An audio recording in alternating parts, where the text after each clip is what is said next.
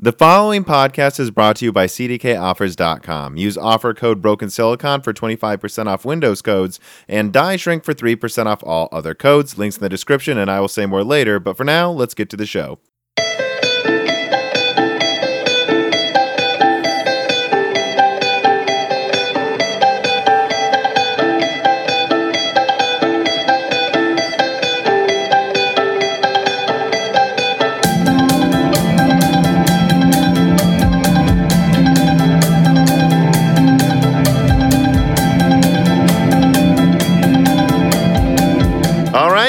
And welcome to Broken Silicon, a PC hardware and computer gaming podcast.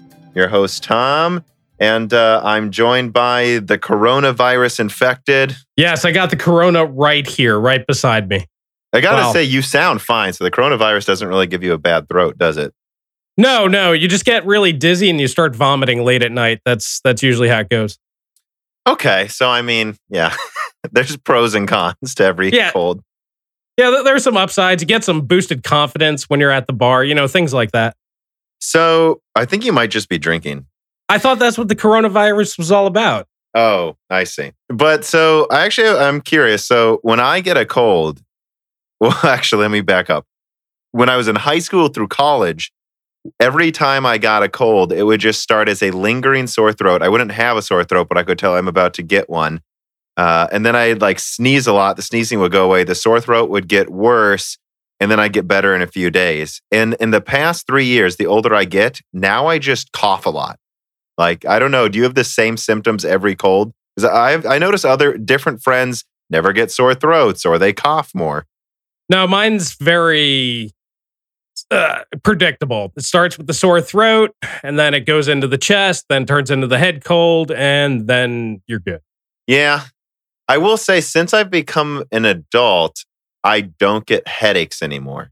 I don't. Again, this is completely off subject, but I'm just curious. Do you notice you get less headaches as you get older, or more? I still get headaches. It just depends on what's going on. I used to get a lot more when I was working retail, but definitely less now.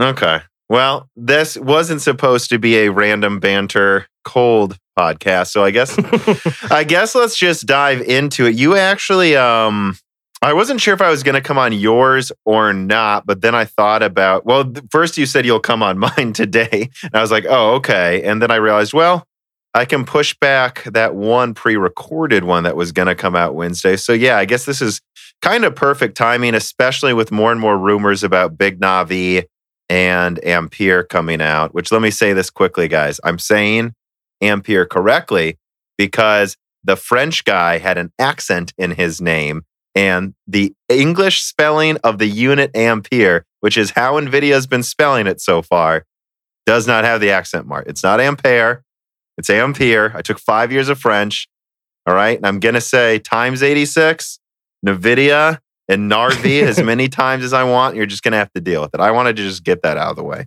Well, I kind of agree. Ampere is the way that it would appear to be pronounced. Now, if they had the accent mark on their marketing, which would be very pretentious, but if they do, I will say it a different way. No, they wouldn't be pretentious. They'll just call it super or something like that, let you know that it's for real. Yeah, well, and I guess let me ask you this quickly, because I'm curious.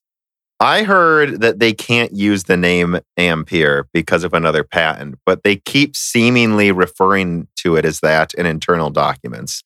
So have you seen any, do you know the rumor I'm talking about that was that they can't use the name Ampere because of Yeah, I remember that coming up, and then people were floating out other possible code names. When it comes down to names and stuff like that, they can't take another company's logo. But a company can't own a name. It's you can't mark or, completely monopolize, for example, the word chicken. KFC can't own the word chicken or something like that. And KFC can mean any number of, things, any acronym you want. So they can't even own that. They can just own that logo. So NVIDIA can use Ampere if they want to. Yes, the other company could take them to court and drain their money. They'll lose in court, and that's probably what they might want to avoid, is just wasting time and money. Right. Well, and they tried to patent, well, they did. They successfully or trademarked the names 3080, 50, 4080, and all of that too. And AMD, just to make things easy on themselves, seemingly changed the name of the RDNA series to the 5000, 5700, 5800, instead of going with the rumors for a long time where that they were going to call the 5700 the 3060 or 3070. Well, I mean, that's just kind of what AMD's been doing lately. You know, you see them doing that with Intel. It's like, we're just one generation ahead of you with our naming scheme. And I mean, it's smart marketing. Yeah, I thought it made sense too. Yeah. But for the most part, I mean, it doesn't really matter what NVIDIA calls it. They can call it whatever they want. It's the next generation NVIDIA card. And that's where things get interesting. So I just hope they never use Super again, but we'll see. Yeah, I don't like Super. That's what the TI was originally designed for when they would do like a refresh or an update. That's what TI was designed for. But anyways, I guess let's continue. So I made that video about the MX350. And again, it's one of those videos where I'll see a couple comments go, oh, I guess you ran out of things to talk about, but it's not. I was talking to Dan on the phone and I realized I'd been ranting about the MX350 to him for about 30 minutes. And I'm like, oh, I've got an entire script here or it's like when I put together the script for Broken Silicon, I noticed like if I have a news story and me and Dan are writing notes and the notes become a page long for one news story, I go, maybe this should just be its own video. I understand most people don't want to talk about the MX350 and its implications, but it's something I found really interesting. And I got to say, you commented on that video. It was complete luck I noticed your comment, by the way. I just want to don't be afraid to message me on Discord if you want to talk about any videos we make, because I know it seems like I comment on my YouTube comments a lot, but it's very, very erratic. It's basically like, you know, if I'm drinking at night and bored, or if I wake up in the morning. When you have the coronavirus, right? Yeah, that's when I comment. So yes, there's days I understand people where I seem to respond to every single comment in one video. But don't comment in YouTube and just expect my response to anyone, because there will just be entire days where I don't respond to anybody. But so I guess I guess you wanted to come on though because you're reshuffling your channel. I actually was considering coming on yours because I am rebooting Flyover State soon, but I've actually recorded 2 of the episodes, or the majority of them, and I'm gonna actually like bank 3 in a row, so there's no droughts. Like it's just like a once a month or something thing. And so yeah, I'll come on yours to promote that. But I don't know if you want to get that out of the way in the beginning of the podcast, just kind of like what you wanted to announce about your channel. Well, this is kind of something going on in the background. I'm actually going to do a dedicated video on my channel about it, but going to revamp things a bit and mix things up and kind of just change the whole format. Kind of want to go more professional direction with everything. And instead of doing like the long format conversations, like I mentioned to you, I want to invite you guys on, like you and Paul and Steve and Celso and all you guys, have you guys on more like 5-10 minute clips. Like we'll talk about like the news of the day in like a short little bit and just kind of get it in there. So I'm going to be doing that like once a week. So I'm going to have you guys going, hey, are you free this week? Cool. You're going to be on, Thursday or something. Then we'll figure that out. So yeah, the formatting that I have in mind is, I really like it. I think I'm going to shoot a pilot and have the patrons and you guys take a look at it and kind of give me your feedback. And once I feel it's up to snuff, I'll be rolling that out soon. One thing I'll say is it's very hard. I mean, I have the Die Shrink podcast I do for patrons. I guess I also just started Hits and Gems, which I have for patrons as well. Those will probably drop in the free feed eventually. But then I also have to get a Broken Silicon out every Wednesday, and I'm rebooting Flyover States. It's like, but if you have like you notice a video I made or Paul made or someone, and it's something you want to talk about in a daily news thing, and you're like, Tom, are you free not for an hour, but for 10 minutes? Just 10 minutes, I think that'd be very easy to get a lot of tech tubers to quickly call in almost like a news show fashion and give their take on things. It's an interesting idea. Yeah, that's kind of the format that I'm thinking. And like, for example, Steve from Hardware Unboxed, like maybe he'll put out like a review or something, and I might want to write in his comment section. I'll be like, be great if I can get him on here, ask him those questions and get maybe like deeper analysis, because he's got all the the cool gizmos as soon as they come out. So that kind of a thing. Mhm. Or like you said, if you have an interesting video, get your take immediately. So instead of having to respond to all those comments, maybe get the big questions out of the way type of thing. Yeah, not all of us get 64 core processors sent to us like Steve at Hardware Unboxed does. That's true. Well, that's why we rely on people like Steve. It's like, let us know how that really works out for you. Well, yeah, and I guess I want to get to the main subject, but I guess since I brought it up just now, I'll say, I mean, again, the 64 core 3990X, the game's fine. Zen 2 truly is incredible. I'm just saying it again. I know I probably said it too many times, but like just saying it has no weaknesses and it has 64 cores. Like, I don't know how many people understand how that wasn't a thing before. Even with Intel HEDT processors, they would have substantial boost clock losses that you just don't see any weaknesses with Zen 2. It's insane. Yeah, no, it's crazy. And things are just accelerating because, I mean, if I'm right about where Zen 3 is going to be, next year we're all going to be like, man, Zen 3 is freaking crazy. Like talking just the same way. It's ridiculous. And I think it's going to get faster and faster and faster. And people just aren't going to be able to keep up with how exponential things are going. But that kind of ties into what we're going to be talking about more on the GPU side. So if you want to go back over kind of that video, the MX350 video, to kind of set up how that conversation started. Where I would actually start is when I saw Zen 1, I was impressed. And then I saw the Zen 1 APUs and I was like, wow, I don't know if NVIDIA's got a place in this market anymore. But then right in the beginning of 2017, they launched the MX150.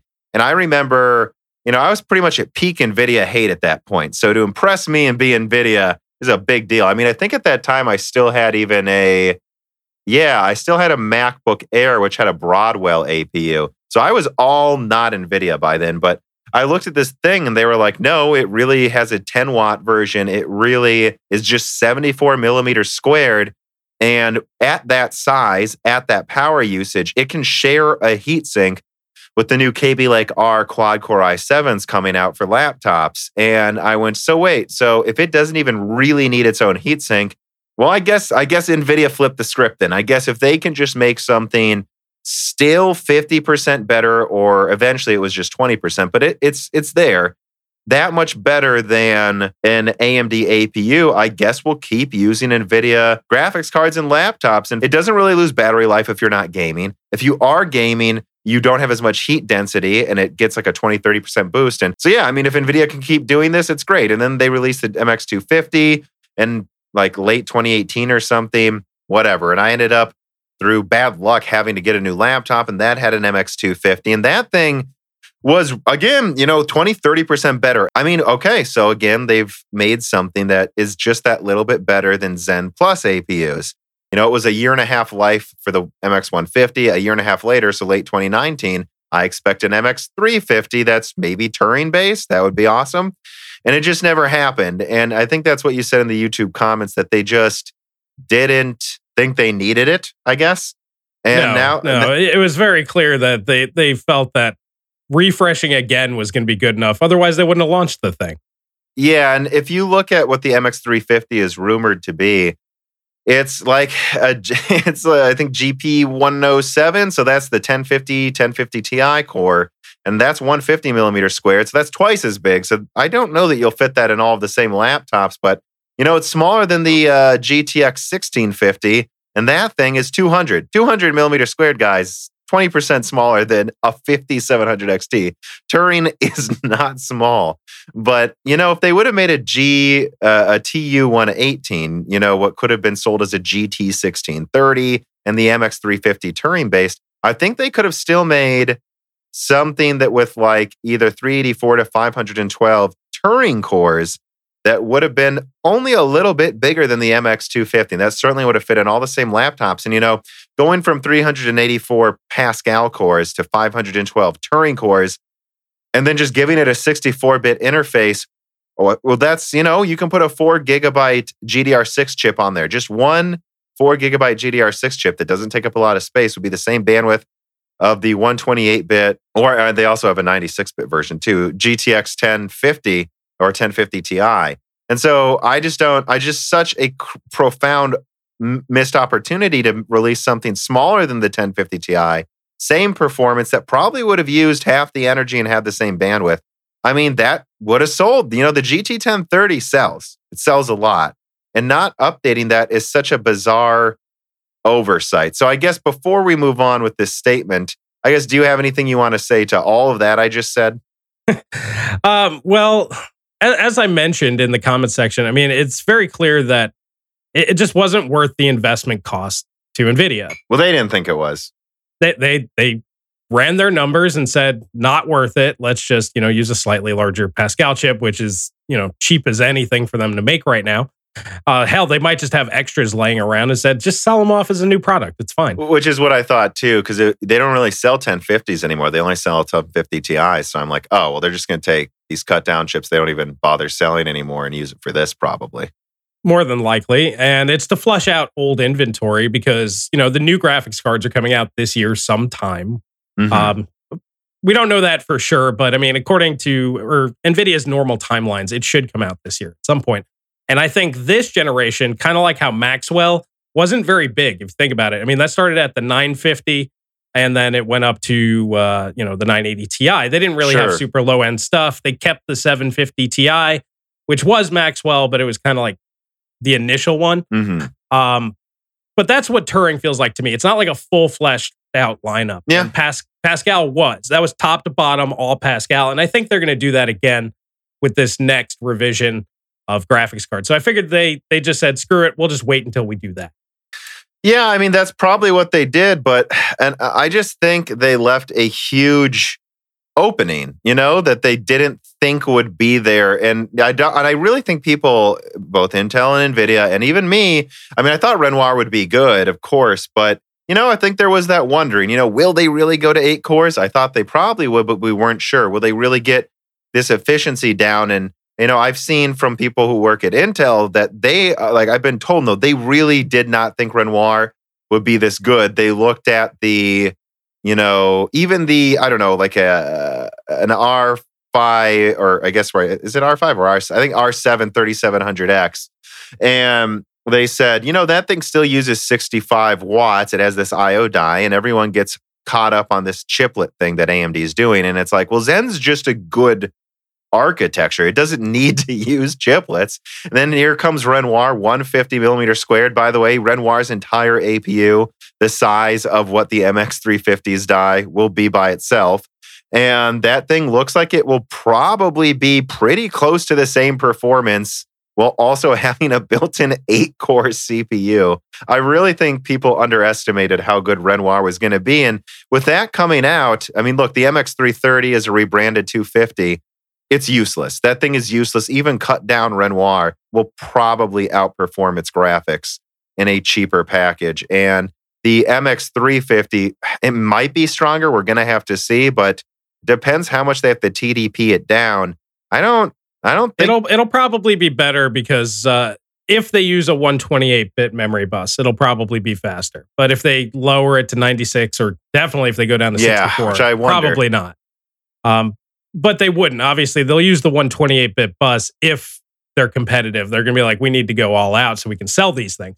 If they, that's unless they think they have to fit it in the same form factors, because the MX250, 150 has a single 64-bit bus, so that you only have to add 1 2 gigabyte GDR5 chiplet. Now, if you have to all of a sudden add 2, well, it takes up more space. So I wonder if that's why they would go to 64-bit, actually. Yeah, if space is the problem, then obviously they're kind of screwed on it. Or they might have the option. You can go one way or the other. Also, using 128-bit memory bus consumes more power, which will then also cause even more problems. But they're going to need that performance. So. That's why I suspected 96-bit.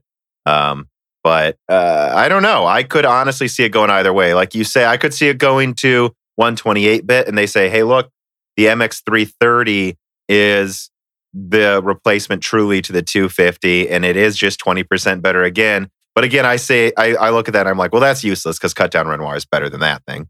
And then I look at the MX350 and I go, I guess if they just make the laptop slightly bigger, it will be stronger if they give it 96-bit or higher for sure, I guess. But it needs it also for 3 gigabytes of RAM. So that's just how I look at it. It's like, well, they're still being pushed out of these form factors. Like, I'm holding it up. This this is smaller than my MacBook Air and it has this graphics card. If you can't fit the MX350 in this, I'll lose the 20% performance to keep this form factor personally. But if they then go with a 64-bit bus so they can just keep the same form factor, it's not going to outperform Renoir, I don't think. And that's why I just kind of see it as screwed either way. And again, that was my thesis. Like, I understand they had reasons for doing it, but I just think not making a TU 118, they've created, if they get pushed out of this high volume, slim laptop market, it might be hard to get back in there because Zen 3 is going to be a lot better. And I don't know how you just get back into that, high volume market. I understand there's not high profit margins, but it is high volume. The thing is they're not going to be, let's say even they get blown out of the water, nobody wants them. Let's say it's irrelevant, no manufacturers want it. It's only going to be for a few months, maybe a year. So yeah, that. But then Zen 3 rolls out. Yeah, but they're already expecting to compete with Zen 3. Remember, we knew a long time ago that Renoir was going to have Vega. See, the thing is, they didn't realize it was going to be Vega Plus or whatever the hell they did to it. Yeah, that too was a surprise. Exactly. So they're like, we can beat Vega. We're already beating Vega. So they weren't too worried about it, I would assume, because we all knew that. So that was probably what it was. So they're already expecting to compete with Navi next generation. So now, unless it's like some sort of like RDNA 2 or 3 or something that nobody can predict, nobody can predict that. So, but I think that they're planning on competing against something much stronger next time. But that's probably also why they want to wait until they get to 7 nanometers so they get all the added benefits. And they definitely wanted to wait for the full lineup because they know whatever they make on 7 nanometers is going to be significantly better than a TU 118. Although again, I don't know, I'm just such a dork too. I just wish we could have seen a TU 118 because it would have been cool. I mean, Tom, if you want to float the millions of dollars that it takes to make that mask, I'm sure they'll make it for you, buddy. Bitcoin is still not quite to where I'm a billionaire. So as a joke, everyone, it's not quite to where I'm even we won't get into how much money. It's not. I'm not a billionaire. No. I'm not a millionaire. Just to be clear. But so this mistake, though, this not expecting the Vega, I guess what's really a new generation of GCN that snuck up out of nowhere is what's in Renoir, really, if you think about it. And but AMD surprised us with this, and they'll surprise us again. One of the interesting things about Renoir's Vega is they say, because I just assumed it was because of like higher boost speeds on 7 nanometer, which is most of that performance increase, sure. But they said there is like a 20 to 30% efficiency gain from architecture changes they did It's apply. all from memory. It's all from memory compression. Memory is the biggest problem for APUs. So, well, they said there's something with boosting algorithms too. I'm sure clocks have something to do with it, but I think I said it in the comment section. Like a Vega 8 versus a Vega 11 that we have now on the current APUs, there's very little difference. The Vega 11's maybe 5%, 10% faster. Meanwhile, it has 45% more stream processors. Main reason for that is even with high speed DDR4 in desktops, it's just not fast enough for the Vega 11 to stretch its wings completely. That's probably why they went back to the 8 and then just revised most of the memory architecture. I'm assuming that's where most of this performance is from, is just being infinitely more efficient than the other Vega. Well, yeah, and they said that a lot of the things in this are not in RDNA 1.0 and that they have been applied to the RDNA 2 architectures coming out, both in the consoles and in Big Navi, which here finally gets us to the main subject, right? Which is, I mean, right there, I assume there's going to be a 10, 20% IPC increase. They've got substantially larger die sizes. And if they fix their efficiency, they could really, they could challenge NVIDIA, I think, more than people expected. Now, this is my prepared statement, so I'm just going to read it now since I typed it up. But have the floor, sir. Yes. So before we talk about anything in depth about what we think about Big Navi, there are really two things that I just want to establish at the onset. First of all, AMD is not weak or incapable of competing. In fact, even when the company was at their overall near weakest in history, they managed to dethrone the Titan with the 290X that cost half as much. The 290X was not some loss leader either. It had a smaller die size.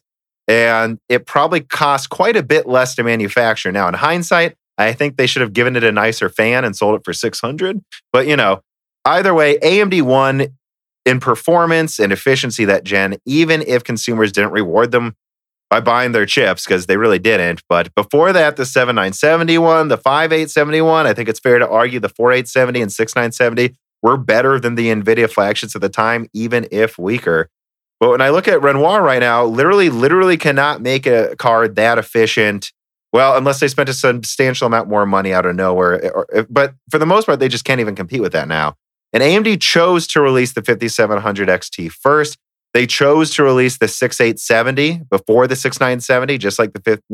That's the same story. AMD chooses to release what they want to. They have limitations, but my main point is, if they choose to compete in the high end, I think they just will, more than people think, and that like AMD is capable of competing, and they could have with a big Polaris card, which frankly only showed up in the Xbox One X and all of that stuff. And most losses, and this is my second point. So basically, the first point is AMD can compete when they want to. They've done it before when they had less money.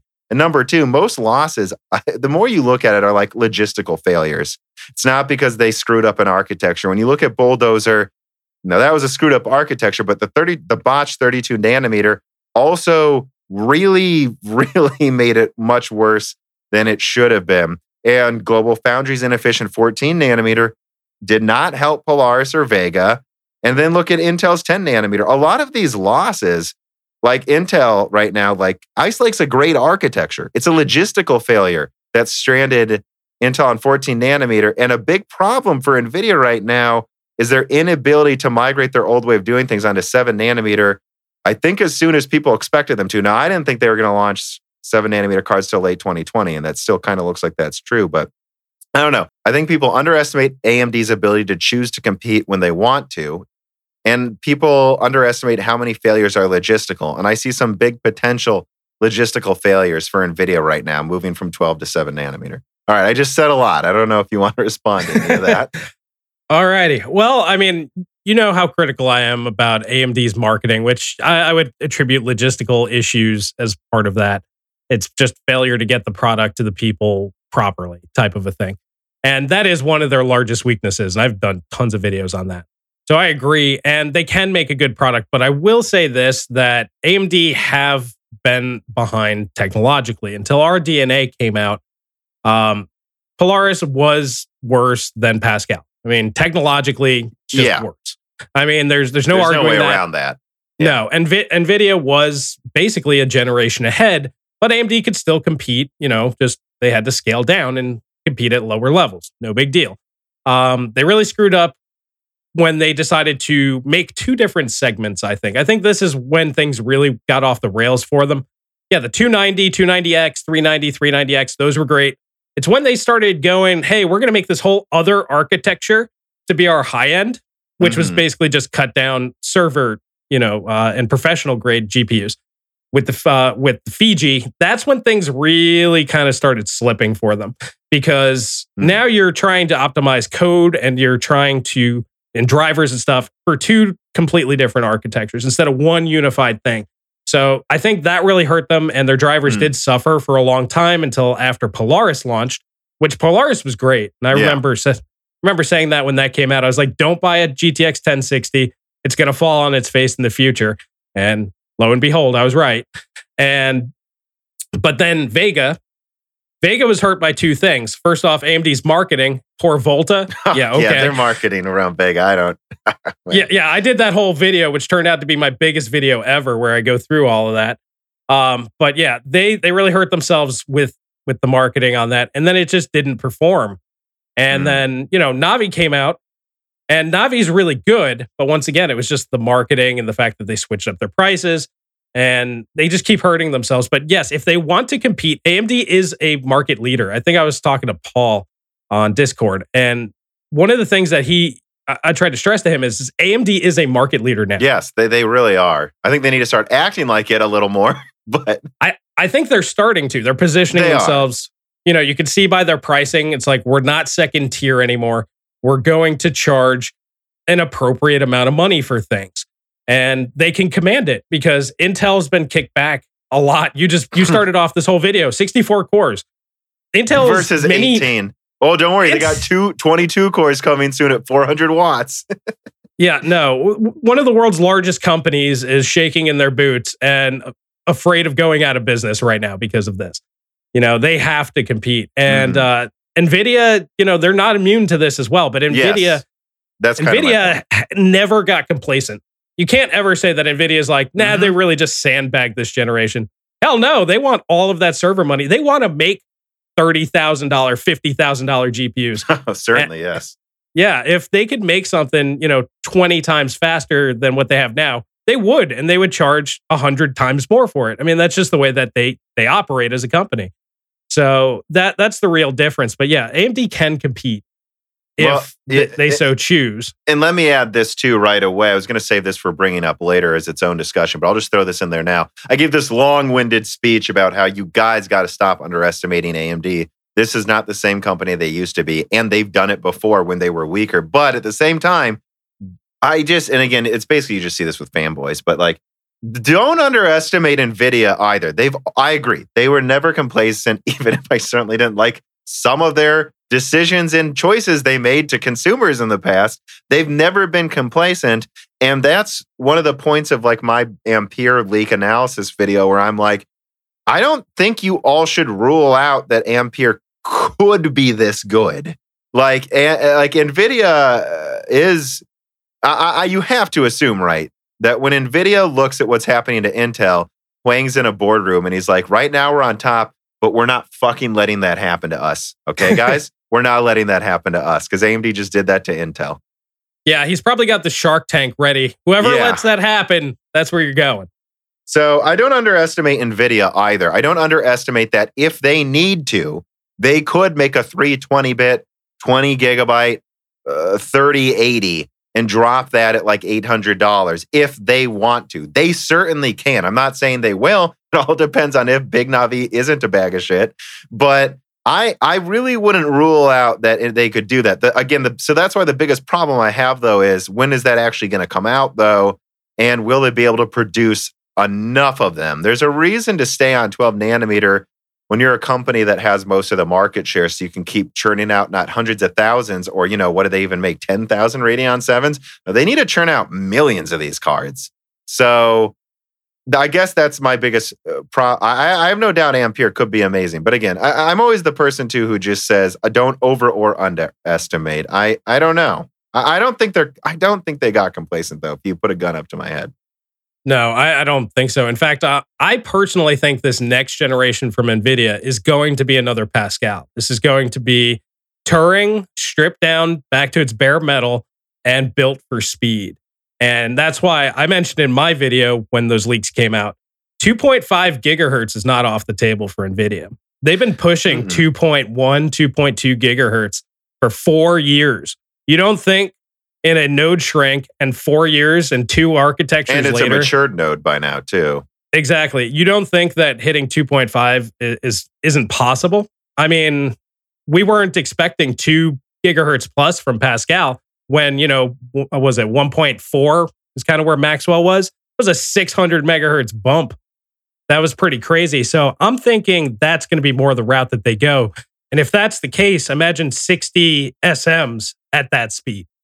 Well, and again, that's also why I think a lot of people looked at the leaked Ampere dies. Like there was, I think, what was it? It was like GA103. I think that was the one. That's the weird one. That was the 320-bit one. And they're like, well, that's, here they go. Now it's only 320-bit for the 3080 Ti. And look, that could definitely be true. It could be true. They could be going to a 20 gigabyte 3080 Ti that they want to charge $1,500 for. If Big Navi doesn't perform, that's probably what's going to happen. But at the same time, when you look at like the 2080 Super to the 2080 Ti, it's like a 20% difference and it's almost all down to bandwidth.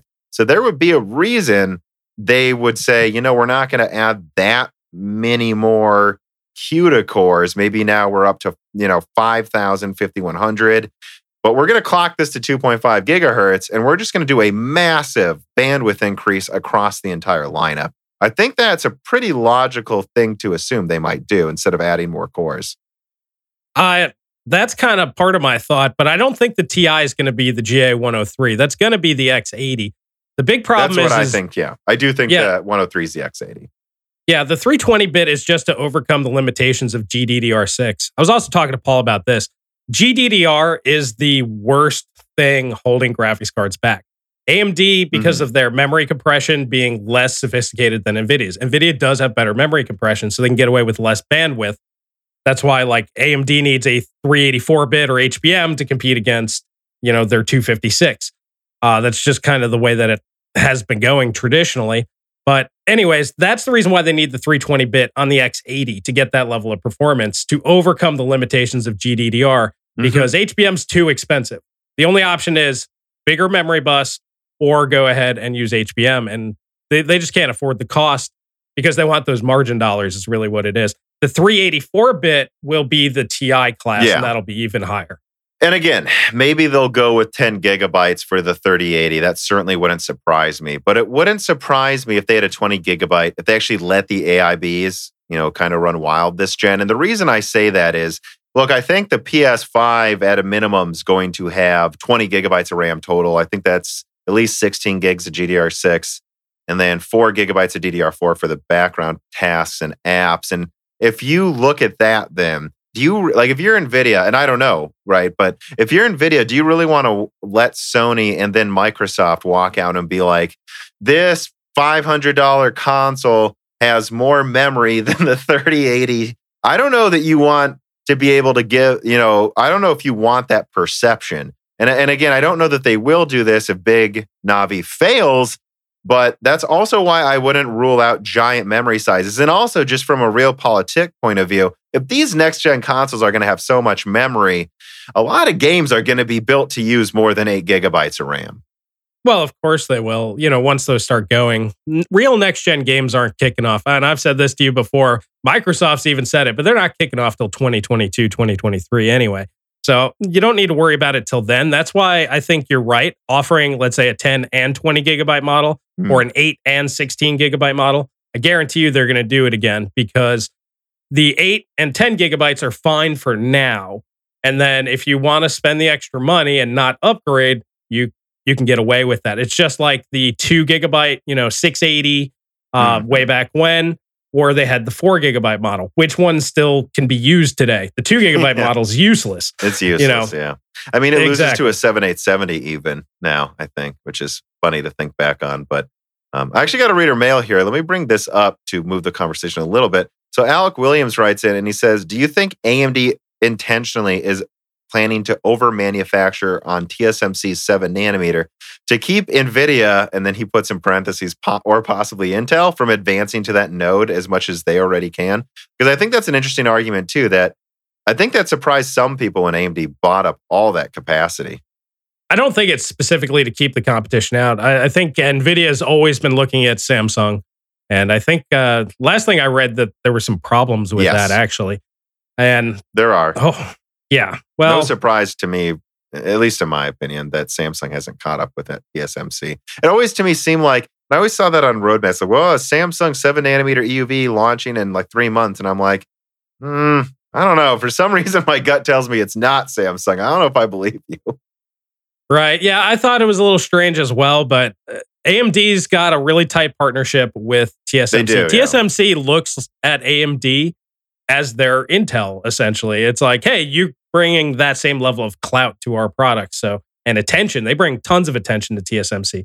And so, yeah, obviously they really like having them there. So they're definitely going to give them everything that they need. But no, AMD needs all the 7 nanometer processing that they have. I mean, they're ramping up so fast. I mean, they're still selling, what was it, Zen Pluses. They're ramping up the 1600 AF, just because it's like, hey, we're still selling these on these old nodes. And I don't know why they named it that, but they can always stack older technology and older products just at cheaper price points, and people will buy it. Yeah, and I think something, so a point I've brought up multiple times, never done a video specifically on this, but it's something I'd like to talk about when I can, is keep this in mind too, that it really behooves TSMC to make AMD take as much market share as possible over the next 3 years, both because, if you're TSMC, AMD is a potential mega long-term buyer. I mean, I already think of AMD as a market leader, right? But like, if they literally became a market leader, that's all money going to TSMC. So they want AMD to hurt Intel as much as possible for obvious reasons. And even maybe a little bit with NVIDIA, it doesn't help TSMC if there's a monopoly in the graphics space, right? It doesn't help them if NVIDIA is destroying AMD. They want an even battlefield in all markets, or if not a slight win in the CPU market, so that the AMD's got more money to pay them more money. Oh yeah, it's in TSMC's best interest that AMD becomes Intel. Yeah, so I wouldn't surprise me if they gave them some decent deals and like allowed them to have a lot of capacity next to Apple, just because it's like, well, Apple's just gonna buy the same amount of phones every year. They're just focusing on raising prices and software now. So, but AMD is growing, and if we can make them a juggernaut, God, we'll just make so much damn money. Which again is a thing where it's like I worry. I think Samsung sees the writing on the wall, and that's why they're going to go throw over $100 billion at new foundry research. But like, if the other foundries aren't careful, which when I say other, I mean there's basically just Intel, Samsung, and Global at this point, at least anywhere near the same level of performance. Then, I mean, we could see a situation where it's runaway profits for TSMC too, where yes, at first they only had so much 7-nanometer capacity. Yes, at first it was more expensive, but they also were making more money. And, you know, with more money, you can build more foundries and just outcrowd the weaker nodes other people are making. I'm kind of changing the subject a little bit, but. I mean, it all kind of ties together. I mean, that's more big picture. But yeah, no, I agree. I think at the end of the day, the fear of something like TSMC becoming such a monopoly through a company like AMD, that's a real fear that I have. I mean, monopolies, duopolies, you know, when you don't have real competition, which you and I both talk about, that's not good for anybody.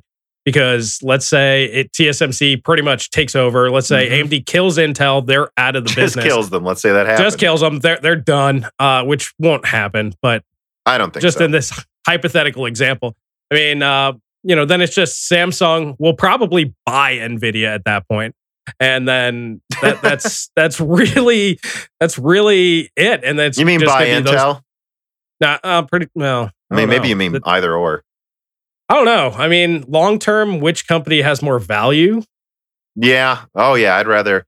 Yeah, I don't know. Actually, that's an interesting question too. Maybe I would rather. I actually don't know. I guess right now I'd rather own Intel. Actually, I'm actually more right now. I would, yeah. But you know, if AMD stomps them through the floor, let's say they can't get anything going for the next 5 years, would you still want Intel over NVIDIA?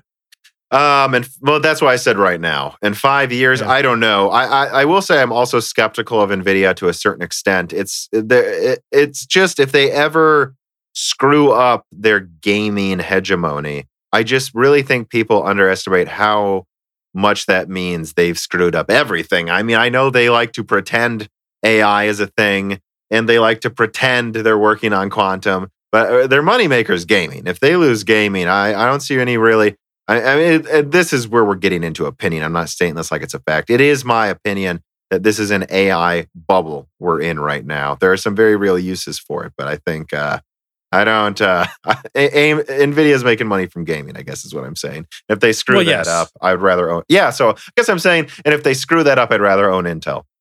Well, that was actually part of our conversation is how precarious the position is for NVIDIA. We know how precarious it is for Intel. It's very obvious, but people don't realize that NVIDIA is not in as strong a position as people think. Like you said, they're not going to be the leaders in AI. Every tech company in the world is dumping money into this, even startups in garages. Somebody's going to do it better than them. Just going to happen. So that's not really going to be their bread and butter long term. Gaming is their thing. They are the only GPU manufacturer on the planet. AMD is a CPU manufacturer that happens to make graphics cards. Same thing with Intel. NVIDIA is the only one where GPU is the primary breadwinner. So how long is that going to be viable with how fast technology is advancing? And this ties into Renoir. How long are average consumers like you, me, and the people listening to this going to even need discrete graphics cards? It's one of those things where, yeah, I mean, me and you have talked about this before. I mean, I think APUs will eventually be the future. And I think people get mad and just try to throw poop right away because I think they think that means it's the death of do-it-yourself, which it might change, but I wouldn't assume it is. I mean, that was one of my first videos is the changing like amount of components needed in a PC. If you go back to like the early 2000s and look at like a do-it-yourself PC website, they're like, it's honestly hilarious. It's like, here's our network adapter card, here's our sound card, here's our video card, here's our 2D video card, here's our CPU, here's our motherboard power supply. Here's our RAM sticks. And then, I mean, like, you had like... Well, then you had your CD-ROM. Then you had to connect the CD-ROM to the sound card. Then, and now it's just it was a lot more complicated. Right? It's just graphics card, motherboard, RAM, processor.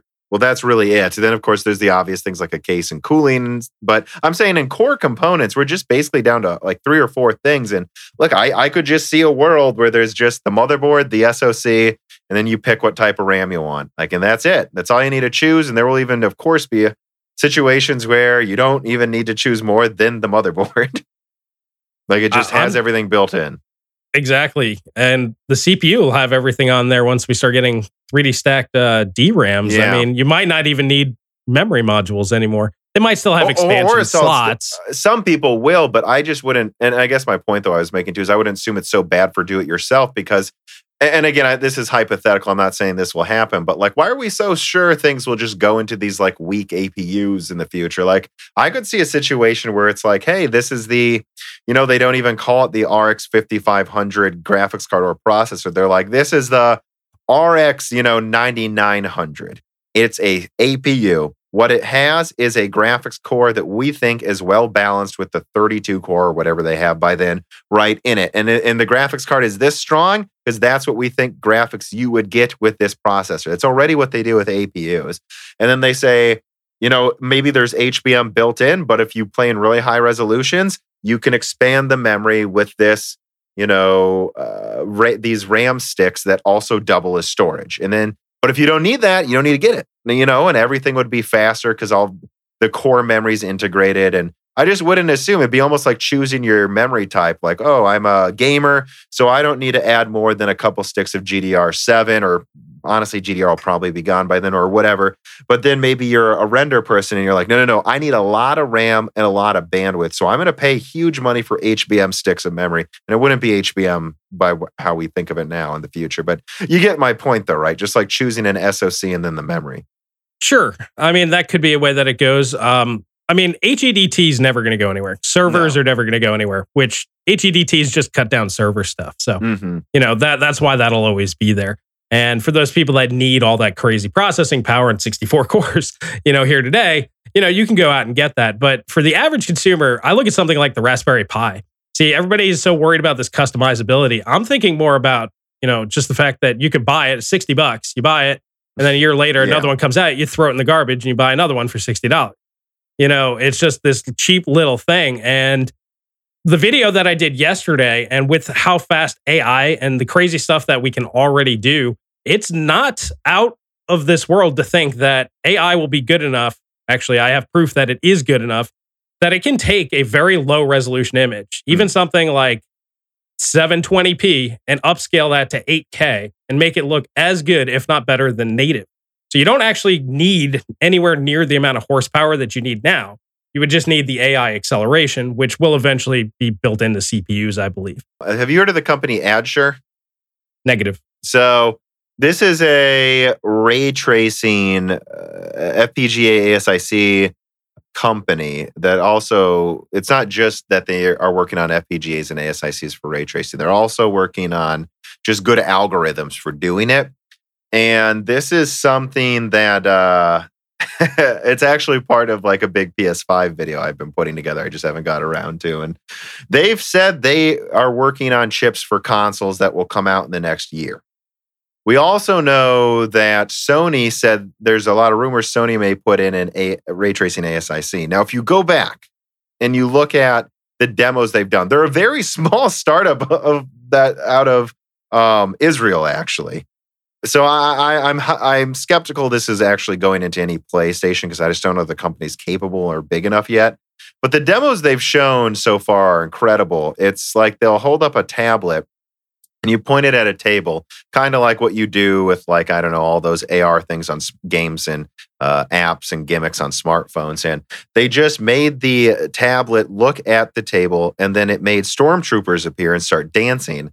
And then they were perfectly ray traced. And they were able to do this in real time at 40 frames per second with a tablet SoC. And I think the real implication of this that that a lot of people missed was, well, it's not just that they fit ray tracing onto an 8-core, tablet. It's also that they did this in AR. They didn't need to pre-render anything. They didn't need a lot of horsepower to just go, hey, there's a scene in front of us. We added ray tracing in post.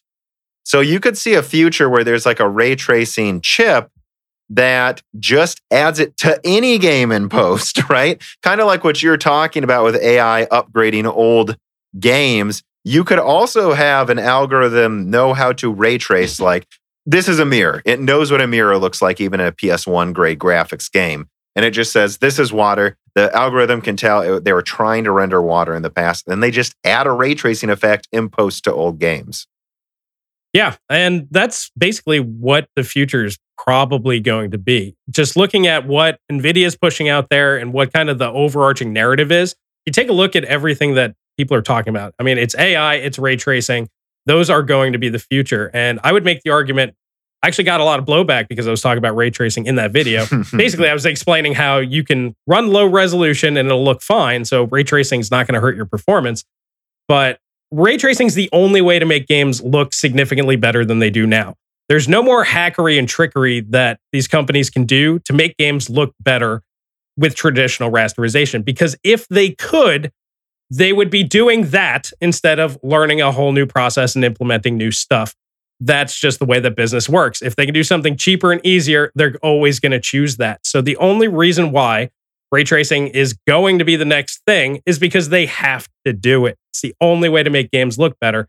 And like you said, they're going to find ways to make this work. And I think the next step, too, is certainly not what NVIDIA did, which is just try to get you to buy an expensive card that can't run games past 30 frames in ray tracing. I think the first solution is something we're likely to see on the next-gen consoles, where they're like, well, look, this can do so many gigarrays, and it's fixed function hardware. So all of the game studios and devs know just how much they can get away with because everyone has the same hardware, and they'll say, no, we're not going to ray trace the guns in Battlefield 6. Like, what a waste of resources. But what we can do is allocate enough resources with this dedicated ray tracing component here to just ray trace mirrors, to just ray trace water. And if you only applied it to that effect in every game, it would look next-gen graphics, just ray tracing mirrors and water alone, I think. And I think one of the big problems they have with RT on Turing right now is they're just over ray tracing everything. Hardware Unboxed found they were technically ray tracing like the dull metal on the side of a tank, which isn't really worth it more than just adding a cheap, almost no performance hit rasterization glow on the side of the tank when there's fire around. Like, that uses way less resources. So I think that's the first step. But yeah, long term, I think ray tracing is, well, it's the obvious final destination. It's just going to take a few generations to get there. I actually disagree. I think next generation, they're not just going to do this hybrid ray tracing crap. It's going to be 100% ray traced. On next. So you think the next gen consoles will be capable of that? Yes. Now, the only way that they can do that is, so for example, we're pretty sure that the Xbox Series X is going to be somewhere around 2080 Ti. 2080 Super, 2080 Ti. In rasterization performance, I think it's fair to say they're both around there. We have no idea what the ray tracing is. I'm just going to throw that out. Oh, I know. That's why I still can't confirm if AdSure's been working with Sony. They say they're putting something in a next-gen console, and we still see no confirmation of, well, we still don't know. We just know it's going to have it. Right. I agree. It's a complete black box still. We don't know. But this is what NVIDIA tried doing, is they wanted to launch the ray tracing with the AI. The problem is their AI didn't work. And unfortunately, ray tracing will not work without AI. Because you're not going to be able to render high resolution scenes with ray tracing, probably ever. Because once graphical fidelity goes up, you're not going to be able to keep those high resolutions. 4K 60 is not going to be possible on this next generation hardware with fully ray traced scenes. Mhm. The AI is going to be the key. So they're either going to not do ray tracing at all, I think, or they're going to do it at much lower resolutions, whether it's 720p, 1080p, whatever. And then the AI will upscale. It's the only way to make that work on current and even near future technology.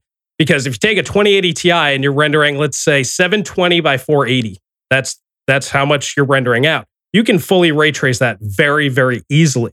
Now it's up to the AI to take that image and make it look good. And that would explain why they would have a separate ray tracing chip on there, even just to do that. Like, and that's all it needs to do. Mm-hmm. So I that's what I think. Now, granted, we still don't know for sure. We don't know. A bit frustrating, frankly. But, whatever. We're all going to know everything within 2 months anyway, so the wait's almost over. But I'm personally really excited to see how that turns out.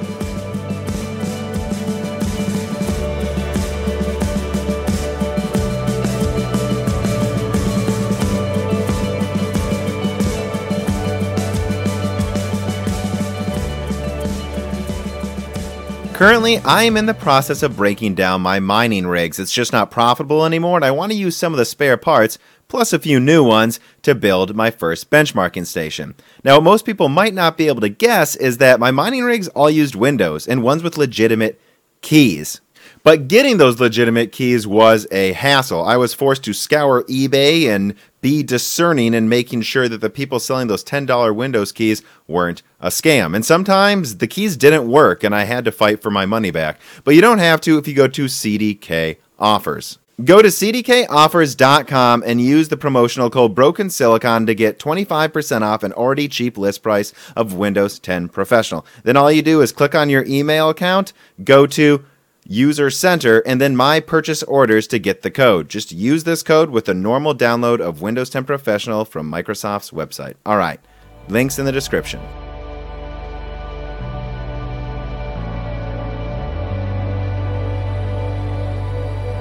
Well, let me ask this reader mail here. Sandro Everts asks, do you think using separate ray tracing accelerators will be a thing? Like, I have a 5700 XT, and I would love to consider just getting a ray tracing add-on card if it worked well.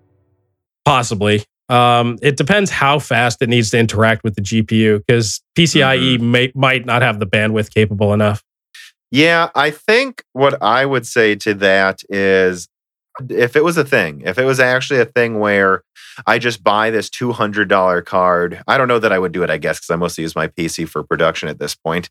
But would I spend $200 if it actually allowed me to go from playing because honestly, I turned down a few settings right now with the Radeon 7, and I can honestly run most games at 4K 100 because if you turn it down enough, or maybe I'll put the resolution scale at 80%, whatever. And not that I really game in 4K, but I've tried it. I can. And if I could just add a $200 card that at least let me add, some kind of, like you say, upscaled ray tracing for free, I might do that. I think that'd be cool. The problem I have is this: we're not really seeing that with anything.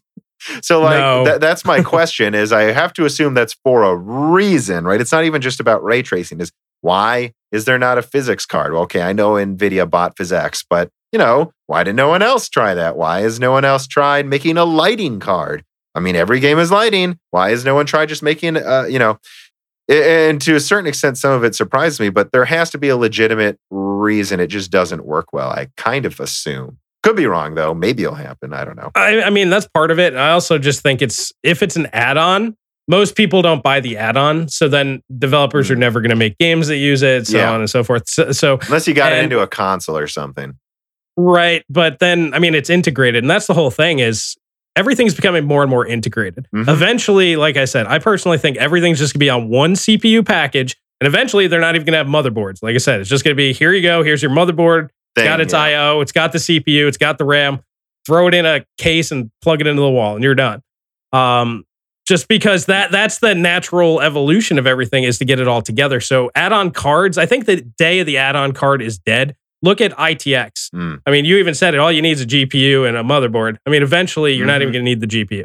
Yeah. And one thing I want to add on to what you just said, because again, so I think some people hear that and they're like, oh, great, we're all going to be 720p APU gamers. No. It's like, eventually, guys, we can't just keep making these things bigger because that's the Series X is an APU. Let's just throw that out there. Well, yeah, I know it is. I know that's, again, people are like these weak consoles with AP. I remember that going all the way back to the PS4. Just like, I remember there was a small ITX gaming build Tom's Hardware did. I don't know why I remember these, like this really specific day, and they had like a 7750 in it, and they were like, yeah, it runs games 900p medium or 1080p medium back then, I guess. And I remember people in the comments were like, see how much better PC gaming is? All the consoles have is a tablet APU. And I'm like, well, it's not a normal APU. The PS4's APU is about a 7870. Like, they can make these APUs bigger and stronger. And in the future, they're going to have to. They can't just, because there really is a fork in the road here where they can say, we can make 4 add-on cards that crossfire, or we can get massive IPC boosts by 3D stacking. And so it's like, why is the future an APU future? It's not just because it's cheaper and they want to sell you a new device every time, although they certainly don't mind that. I mean, that's an added benefit. Let's be honest. But it's because they have to. They have to, and it doesn't matter if and that's the real problem you can see happening to NVIDIA, where it's like if they keep only making these add-on cards with 1,000 millimeters squared, or it sounds like they're working on Hopper, which might have chiplets for APUs. I mean, maybe an Epic chip is 1,000 millimeters squared equivalent, I think, or around 1,200. So like maybe NVIDIA gets an equivalent chiplet GPU that's like 2,000 millimeters squared. Or again, they do something crazy like Cerebras, where they just do this, like that was like a 40,000 or something like that, like 40,000 millimeters squared, like wafer scale die. It's like, yeah, that's one direction you can go. But if you get a 1,000% IPC increase by just 3D stacking and making it smaller, it also will use like a lot less energy. Like that's just the more sensible route in the future. Yeah, I mean, APUs will be faster, guys. It's not. APUs today are already great. Like I said, the Xbox Series X. The only reason why you don't have that on, PC is because we don't have PC motherboards with GDDR soldered on them. There is one in China. Yes, they did make the Subaru Z, which I actually thought was really cool. I was thinking about picking it up, just for shits and giggles type. I mean, because it's curious, right? Like how it would perform in Windows with just GDR5. Yeah, but I think it was only 8 gigabytes, and I'm like, that's not really practical. If it was 16 gigabytes, because it's both your system memory and graphics memory, it's like it's a bit limiting. Back to NVIDIA, like where I think that they could go in that sort of world is they actually have, I don't know if you know about this, the Jetson Nano. It's basically just the same chip that they have in their Shield tablets. It's basically like a Raspberry Pi. I can see NVIDIA going that route and basically just using ARM cores and having that be or RISC-V, yeah, some other CPU architecture other than x86. Or, if things get really desperate, they could partner up with Intel and, then you have the two of them versus AMD. I can see that happening as well. But eventually that's where the mainstream is going to go. Current mainstream computing as we know it is going to go away. You'll have HEDT, and then most likely it's going to be single board or just single socket, just like really, really small portable devices. And it's all going to be due to the AI, because we're going to get to the point where the AI is going to be able to do pretty much everything for you. Essentially, you're going to have an AI chip, and the game is just going to be running game code, and the AI is going to go, oh, this is what you want. And then resolution's not going to matter, frame rate's not going to matter, because it can render anything unlimited, unlimited resolution. Like, you don't need more horsepower for higher res. The AI will be able to do that. And people are like, oh, why do you think it's going to get this good? Because they're expecting AI to control nuclear fission within 5 years.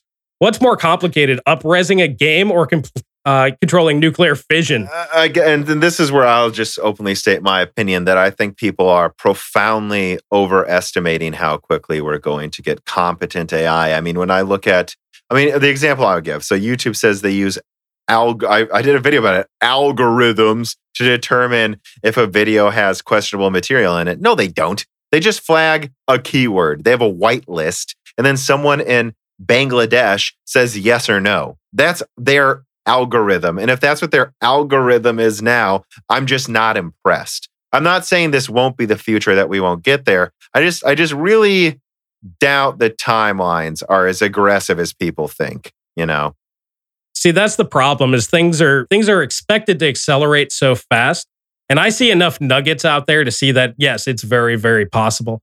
I'll even send you an image that you could put up so people see it. This is the AI remastered Final Fantasy VII. We're talking like stupid. I think I saw that picture somewhere. Yeah, it's stupid low resolution, 320 by 240 resolution. And you could see the detail that it was able to extrapolate off of that. It doesn't just take what's there and make it look shinier. It's not a sharpening filter. It'll actually add detail by going how your brain does. It's like, this is what it's supposed to look like. Or like that AdSure company I was talking about seems to just be able to do. It doesn't even need to be a game. They can just look at a table and add a scene and it's ray traced. Right. So yeah, there's a lot of nuggets out there showing that it could be happening. So it's very hard for people to see that far ahead. Meanwhile, it's only a couple of years, supposedly. So that's why we're kind of in this weird spot right now. We're supposed to have jetpacks by now too, man. And like, I don't know. Yeah, well, if we're going off the movies, we're supposed to have holograms and all kinds of other fun stuff. But I mean, look, they can't even make a folding phone that doesn't break after 5 folds. And I remember, I guess that's an example I would give, and I kind of believed it. Like they said 4 years ago, pretty soon we're going to have all these folding phones. I remember that Microsoft concept video where like someone like folds their phone like on an escalator or something. And it's like, here we are 5 years later and they suck. They don't work. I think there's just going to be a lot more work needed than we think. That's before we get into some of these other technologies coming. Again, I think that's a thing. I just don't know that it's happening that quickly. I'm a skeptic at this point on a lot of technology. I'll just openly say that. But again, it's all guessing. We don't know for sure either way. Sure, nobody knows. I mean, this is just the expected path. Whether it takes 5 years or 15 years or 20 years, this is where things are going. It's just how fast are we going to get there? Well, so Carbon Cry writes in, and he says, how should NVIDIA react to the upcoming next level, quote unquote, APUs from AMD, Renoir, and further RDNA APUs, implementation of small HBM, DDR5, blah, blah, blah, all the bandwidth bottlenecks they might get over. And then, of course, Intel with their Tiger Lake 10 nanometer GPU chiplets, all of this. What do you think NVIDIA's best strategy going forward is? What do you think their actual strategy is going to be? So Chris, what do you think they should do? What do you think they're going to do? Okay. Well, there's 2 different ways. I mean, they're going to be pushed out of the mainstream market. What they're probably going to do is go even higher and higher. So they're going to build faster and bigger GPUs. Like we might actually see customer grade HBM NVIDIA GPUs.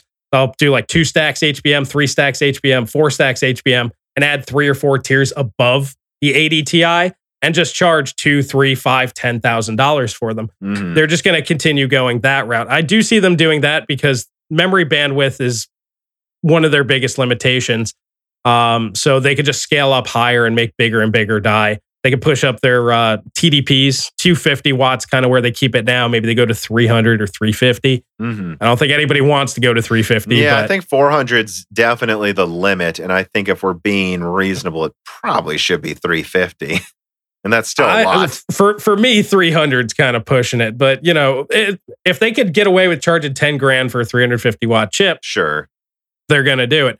But I think that's what they're going to do. And I do think that they're going to get smart and start looking into, like I said, the sort of ARM-based SoCs. I think that there's a big enough market out there if they do it properly. I keep saying it, but look at the Raspberry Pi.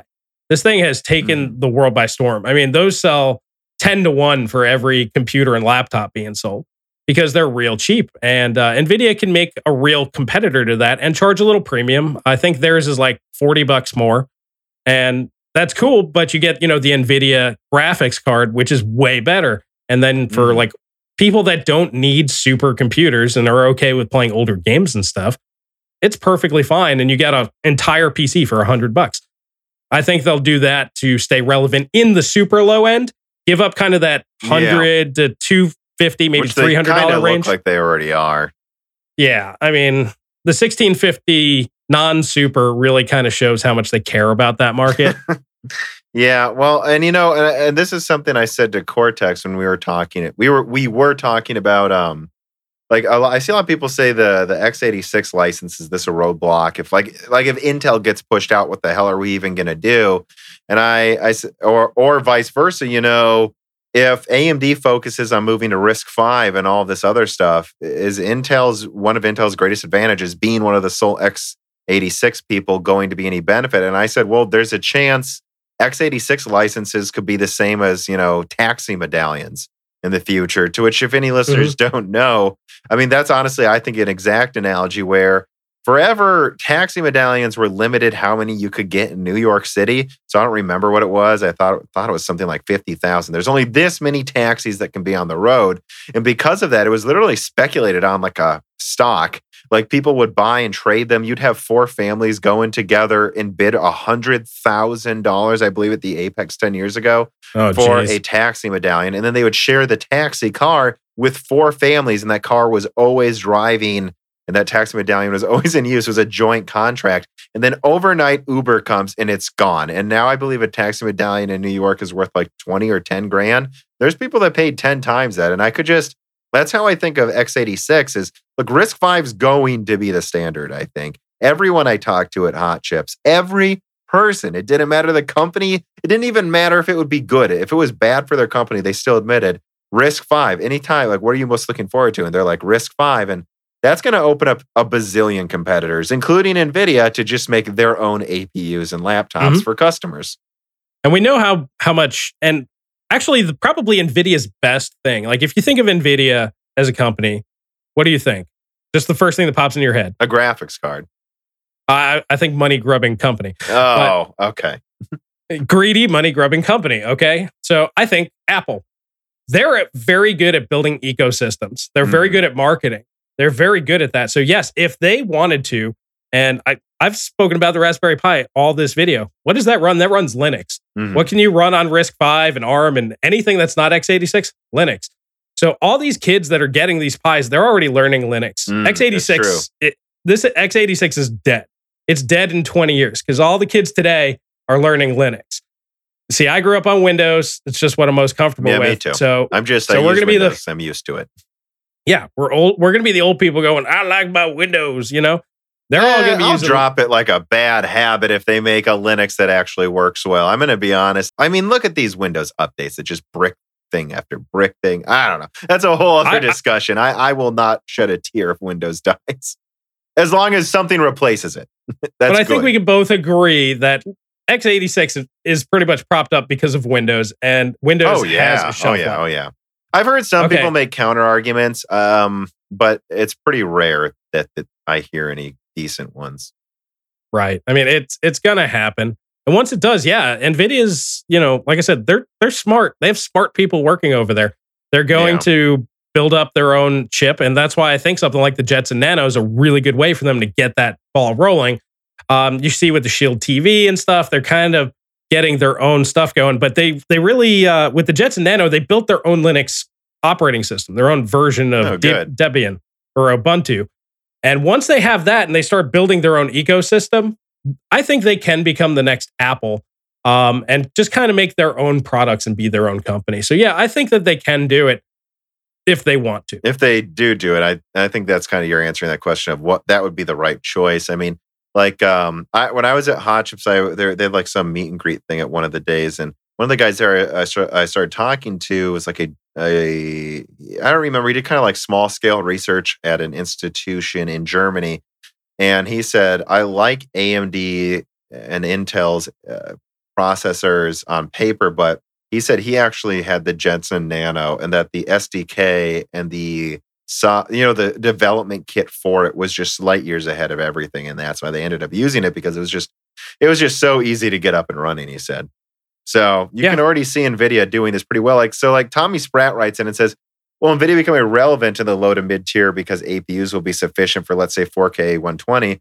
And I think we kind of answered that. Like, I think personally, they could become irrelevant in the short term at 1080p gaming APUs, which is a thing. It will be a thing. And there may be a couple of years where NVIDIA doesn't have a good low-end solution. But by the time 4K 120 APUs are here, which I guess you could almost argue the next-gen consoles are getting close to that, but I mean like real ones that you get in laptops, by then we might really have RISC-V as an option. I don't know. I guess there might be a couple of years where NVIDIA's between a rock and a hard place. But if they play their cards right, I guess pun intended.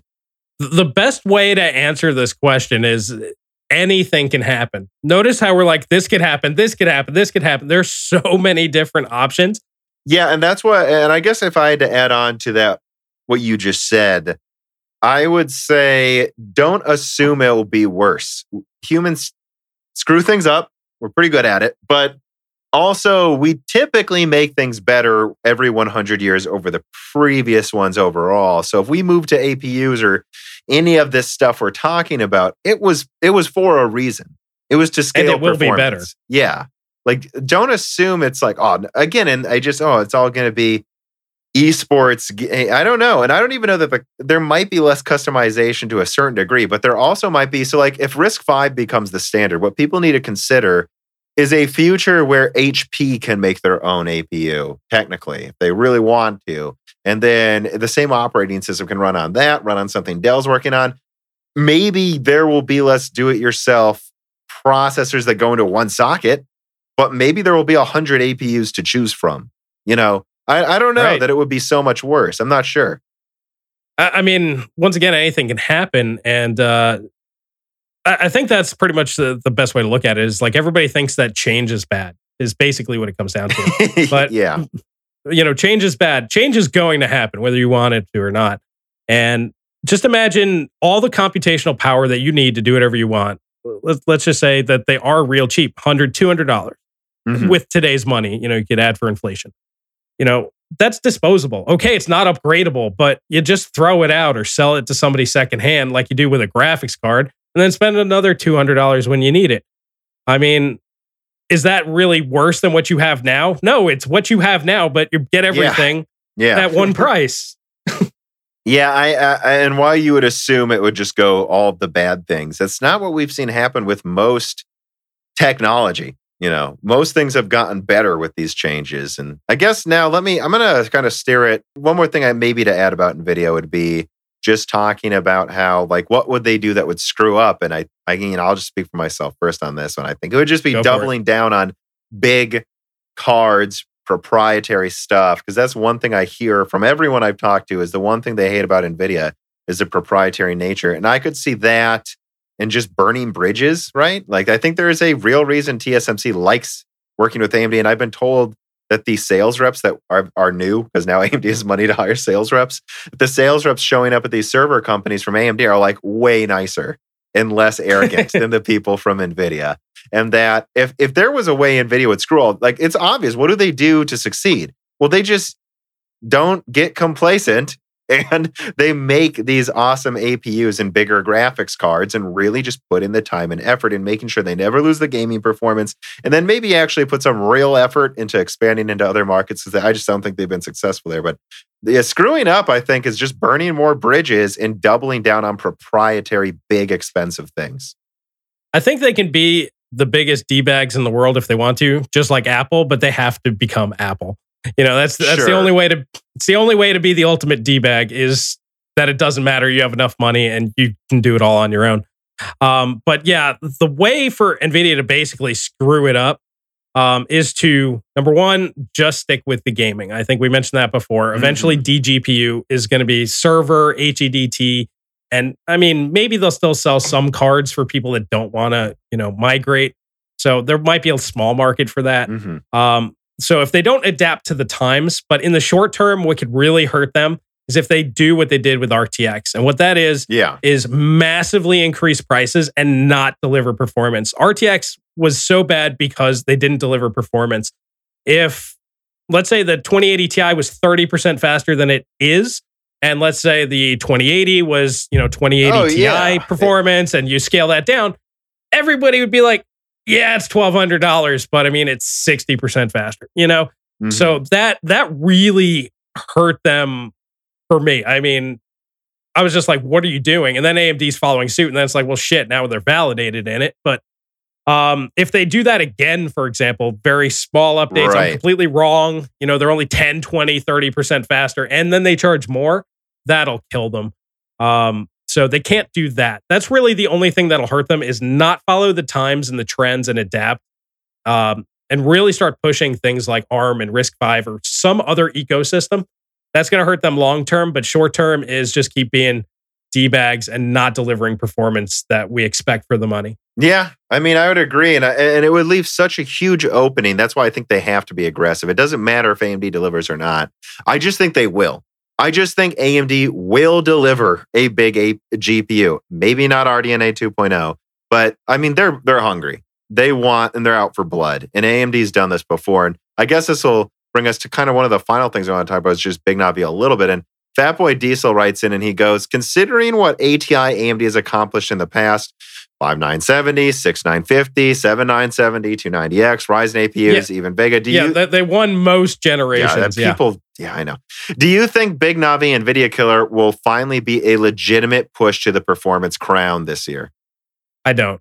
You don't think they're actually going to go for... And so let's clarify. Do you think... So I guess actually he adds on too, so maybe I'll clarify for him. Would you see a repeat of the 290X with disruptive 4K performance, which is my opinion, that I really think the 290X changed the game, even if 4K wasn't standard, and that everything since then has just kind of been barely keeping up with... I mean, we're to 4K 60 now. We are. But like, 290X basically went from 4K is legitimately not possible to it is possible now. It's a thing, yeah. And he says, or do you think it's going to be like the Fury X except with a price drop? And so I guess so do you don't see it as the 290X then? I think you kind of said that. I don't think that they're going to win. And the reason why I say that... you mean against Ampere, right? Yeah, against Ampere. Anybody thinking, oh, we're competing against 2080 Ti, you're living in 2018. I know. You know, that's 2 years ago, guys. So against Ampere, the big thing that really sends out signals, it's the leak. I mean, we don't really know. So I have to base it off the leak that we got. Mm-hmm. But if the GA103 is a real thing... And that's the 3080, yeah. Yeah, which means that they're making a special class, so they're taking AMD seriously. They're not fucking around. That's what I think too, that they're taking them seriously. That's what that leak told me. Yes, but if they're taking them seriously, that means they're not going to screw around. And like I said, NVIDIA does have technological advantage that we see now. Now, RDNA 2 could flip that script, but I just can't see RDNA 2 being that big of a departure from RDNA 1. Like, we would need like a half generation jump or maybe even an entire architectural generation jump in performance for them to completely catch up. You have to remember, NVIDIA's on 12 nanometer, AMD's on 7 nanometer, we're equal. You know, when we're both on 7 nanometer, they would not be equal. So they have to do something pretty big to get there, I think. So I guess I have a few thoughts. I'd say, I think for the way I would put my opinion, and again, this is a opinion. I did have a Big Navi leak, but as I explained in my newest Whispers of Big Navi video, that leak was like a year old. So God knows what they're actually doing right now, because I'm pretty sure it's entirely different by now again. But I kind of see it as, I think it might be a 290X moment, but that Ampere might be a Maxwell moment. And that was the problem, is the 290X came out, and it's a whole discussion, but what if Ampere was Maxwell, but it came out way closer to the 290X, right? So I guess, and that's why I kind of see NVIDIA's biggest problem this year being a logistical one. And that's why I don't think they're going to underestimate AMD, because they know AMD might actually get Big Navi out 6 months before they can effectively launch. And if they do, they need to swing back really hard in case it's good. Yeah, I see AMD really making a good run at it. But right, that might be how I put it, right? But you have to remember, back in the 290X days, you even mentioned it, AMD had technological advantage. They had the smaller die. That right there tells you, same process, same everything, smaller die, they have better technology, more power efficient, kind of, I don't know. They all ran really hot that generation. Mm-hmm. But they had technological advantage pretty much up through Kepler. Once Maxwell hit, they have not had technological advantage since. Mm-hmm. So without that, NVIDIA, as long as they I think AMD, might be on 7 nanometer EUV, and I'm not convinced NVIDIA is going to use 7 nanometer EUV just based on what looks like a limited amount of capacity on the EUV node, and that NVIDIA needs to pump out chips. They can't afford, so I don't know. I guess, we'll see though. I guess I'm not sure of that. And I think an opinion I have that I think might have happened is, I think on the one hand, and I don't know if you saw that Big Navi video I did, but like I basically explained, and this is my opinion, that they had a rollout of a full RDNA 1.0 lineup, or a mostly full, that they were going to go past 40 compute units. I don't think they were going to go to 80 right away. I think they were just going to kind of scale up to about a 2080-ish, a little higher maybe. with 60, 56 compute units, but they had all these power usage problems. So they just canceled top half of the lineup and said, you know what? If we overclock Navi, whatever it was back then, and call it Navi 10, we can sell this because apparently NVIDIA is charging $600 for the 2070 now, so fuck it. We'll charge $400, and what was going to be our 3060 will just be called the 5700 XT. We need more time to fix the top half of this lineup, and then we're going to roll out the top half in RDNA 2.0, and it'll be even better than it was supposed to be before. And I kind of see that happening. I see I think they could just go to 80 compute units with HBM2E, and I think they're going to have a cut down version that uses GDR6. And I think the top version's definitely going to be the 2080 Ti, and that might be called the 5950 XT. And I think that might even be a cut down version of a professional card. They might not give us, AMD just might not give us the full card this time. And then below that, they're going to go to the 5900 or something. And then they'll have like the most cut down, or it might even be another die too. Like they might make 2 RDNA 2.0 dies. And this one's the 5800 XT. This is about, I would imagine it beating the 2080 Super. And again, so what I'm outlining, and what I outlined in that video is what I think is an optimistic somewhat, but realistic perspective of, I think 80 comes out and crushes what NVIDIA has now. And then they go down to like 64, still with GDR6 at like the $500 price point. They refresh RDNA 1.0, maybe with some of those hardware bugs fixed on the same 7 nanometer node as like the 5750 XT or something. Just like they did with the RX 580. The RX 580 came out like 10 months after the 480, and then that'll just be 10% faster. They'll lower the price on that, and they'll have a good, solid lineup. They'll have, they'll replace the 5700 XT with something 10% better that's a little cheaper, and it'll all be good. It's just, it depends when NVIDIA can launch, and I think NVIDIA was going to use Samsung's 7 nanometer, and now they've shifted most of their lineup to TSMC, and whenever that comes out, I think it's just going to swing super hard. I just don't think it's going to come out to the end of the year, though. That AMD, say, might have a 6-month run of a $300 version of the 5700 XT. That's 10% stronger, and then maybe a $450 5800, 550 5800 XT, and an $800 Titan RTX killer or something. Like, I think that could happen. And it could. I don't know if they're going to get Big Navi out that early, though. I'm figuring probably end of Q2, maybe Q3. So they'll beat NVIDIA maybe by a quarter. I don't think that's going to be that big of a deal. But I actually think that you were selling AMD's performance a little short. I agree that they're probably going to have an 80 CU and a 60 CU variant, and then cut down variants from there. The 60 CU variant should compete with the 2080 Ti. And then the 80 CU unit should be 30-ish% faster. Oh, yeah. That's what I think. Ti. That's what I think crushing Titan RTX means. Yeah. Gotcha. Yeah. Yeah. So when I say crushing, I actually think of it in the old school ways of like crushing does not mean the 9900 KS crushing the 3950X by 4% frame rates. Yeah. Yeah. So you had to clarify because today's language is a little strange. So yeah. But yeah, so that's probably going to compete with the 3080 class. I think the GA103 is going to compete with the biggest thing, the 80 CU Navi. But then NVIDIA is going to have the 80 Ti, and it's going to be alone in its own tier. But they might make I'm hoping they don't do this. This is part of NVIDIA screwing up again, but making another price tier. So the Ti might be the $1,500. I think they're going to. It's entirely possible. This is not good for them, but yeah. So I'm expecting their top end card. You saw the rumored 6144-bit HBM2E Ampere one, right? I think that was one. Yeah. So I mean, I think that they already moved the Titan RTX to 2500. Volta was 3000. So I think whatever they do, that a 320-bit 3080. I don't know. I think that's around Big Navi probably. Big Navi might even beat that though. I don't know how much they're going to charge for the biggest Navi, but the 3080 Ti, I think that'll probably beat Big Navi. Again, we're just going to have to see. The 3080 Ti isn't the stop. Like if AMD goes to 80 compute units, HBM2E, and I think they will, NVIDIA also sounds like they're planning on going to 6144-bit.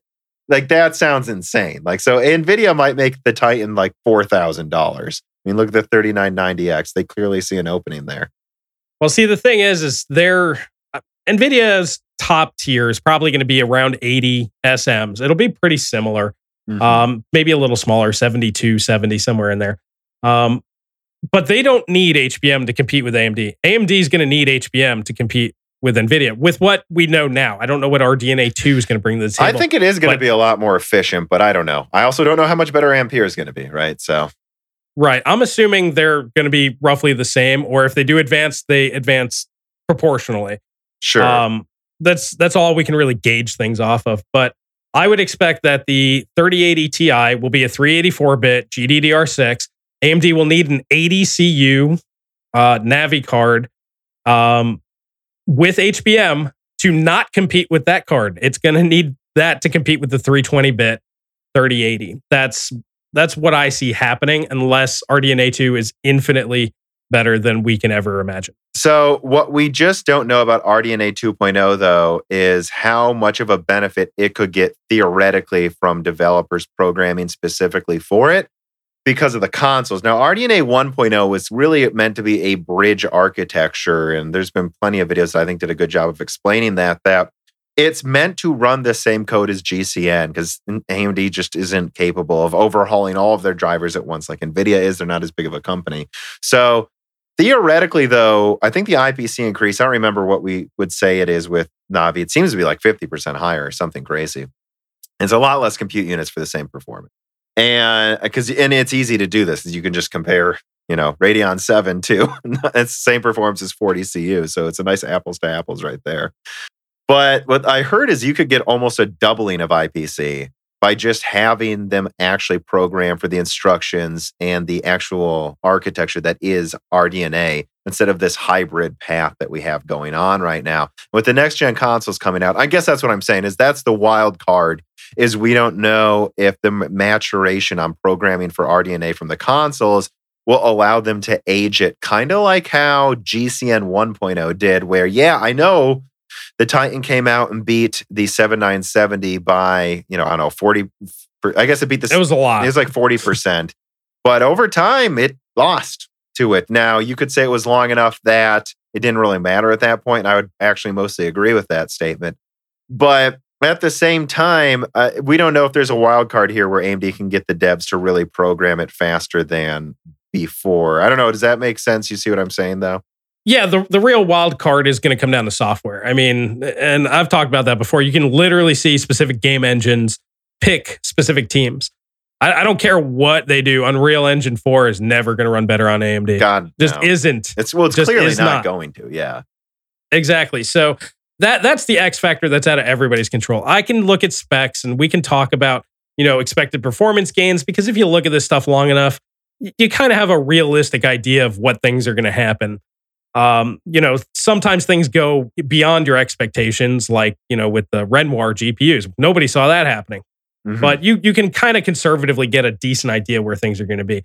But software is a complete X factor. If they really develop specifically for AMD graphics, I just don't see them really going. Well, and again, and I think specifically because I've heard RDNA has some entirely new ways of handling things that you're just not seeing yet. Like even in the games that make and they exist though, that make the 5700 XT actually come pretty close to a 2080 Ti. I'm wondering if RDNA 2.0 could double down on that advantage, launch around the time of the consoles, and it wouldn't be exactly right away, but we might start seeing. I guess that's what we were saying though, is it would take another IPC increase similar to what was GCN to RDNA 1.0 for them to have any chance of really keeping up with what we think Ampere will be.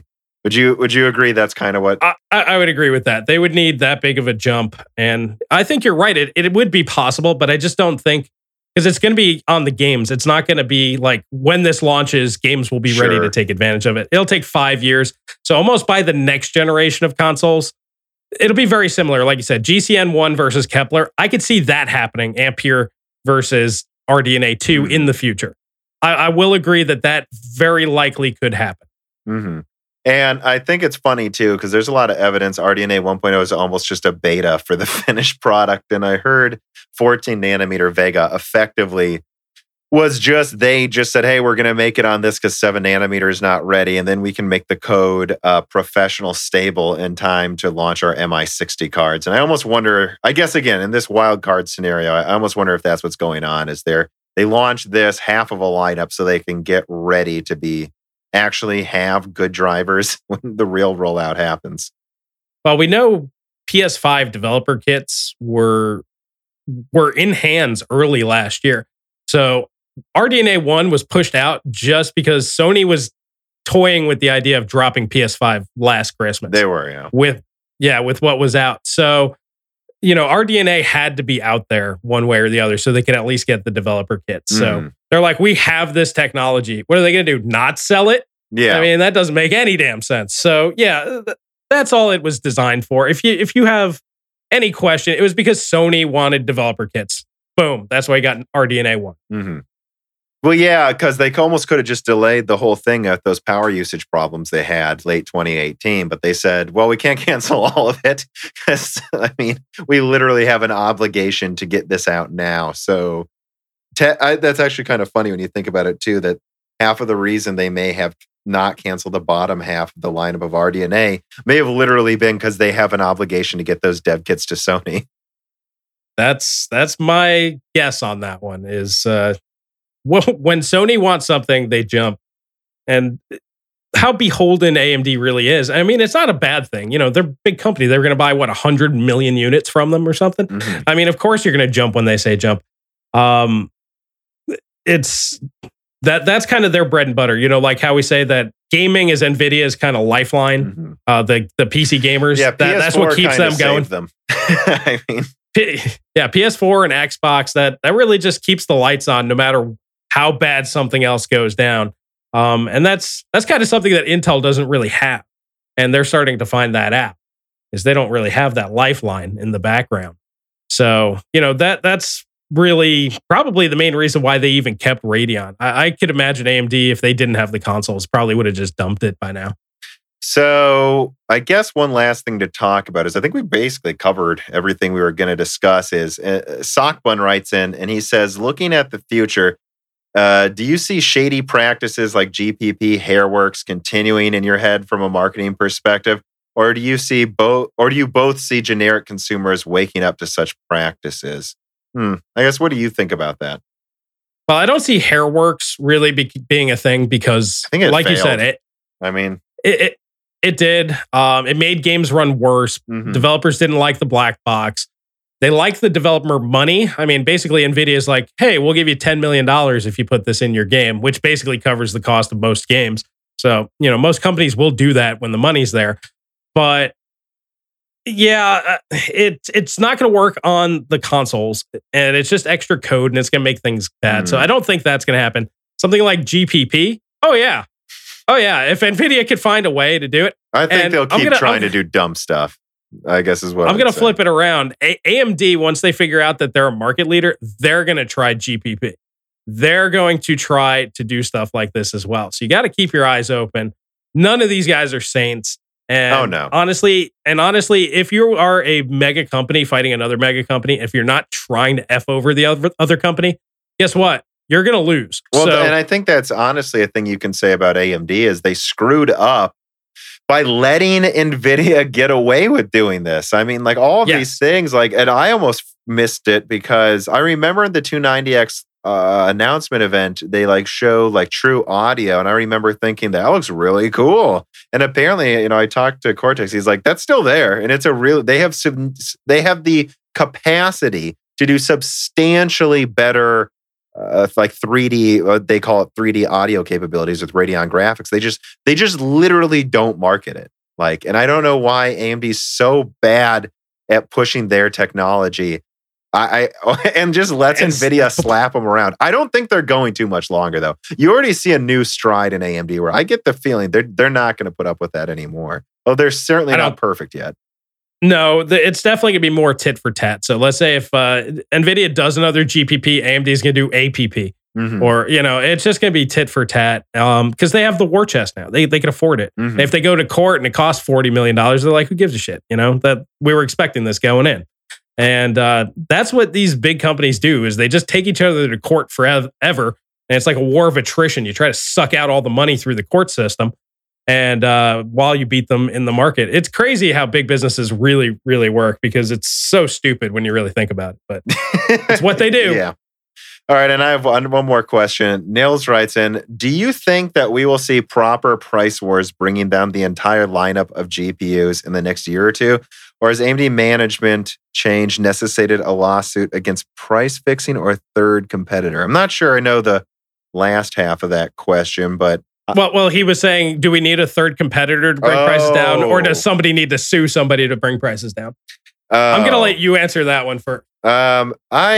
Okay. So it would certainly be helpful. The information I've been sent from some people at Intel now there's a news source too, is that Intel's graphics really should not be underestimated in the low end, especially with Tiger Lake and in the short term. I mean, I don't see Intel challenging high-end graphics anytime soon remotely, but it would certainly be nice if they got in there. And I mean, I see these other companies like Xingjia on the last Broken Silicon. The first story was it Xiaowin? I don't speak Chinese.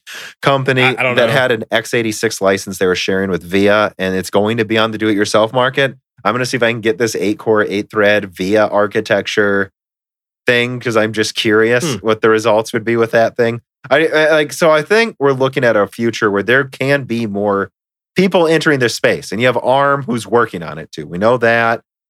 So I think that it could happen. I just think a lot of these companies might, if they try to enter the graphics space, underestimate how much work it is to enter a new market. Like when some people try to enter a console market, it's actually quite hard to do well in the console market or the automotive market. Oh, yeah. I guess to answer the overall question, I think prices will not be as dumb as Turing. I think you're already seeing the prices go down. And that's why I talked about the 5600 XT, where I'm like, look, I mean, frankly, I think the 5600 XT should be $250, and it annoys me to see AMD finally copy NVIDIA and make shitty 192-bit cards, which again, it bothers me, 192-bit. If it's not a mobile card, that makes sense to save energy. But in the desktop, it annoys me every time I saw that because it just doesn't age as well.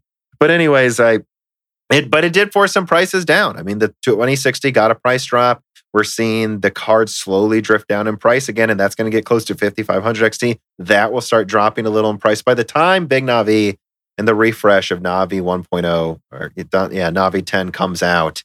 I do think prices will be drifting a bit lower for graphics this year. I think so. I think it's more likely that we have prices get a bit better this year, especially with the consoles coming out too. Than I really think late 2017 through 2019 is just going to be remembered. The years of the shitty graphics prices. I don't know we're ever getting back to where they used to be. Not saying that, but that's my opinion. Yeah, the dark ages there between the mining boom and then RTX right afterwards. Yeah, it was the 1-2 gut punch.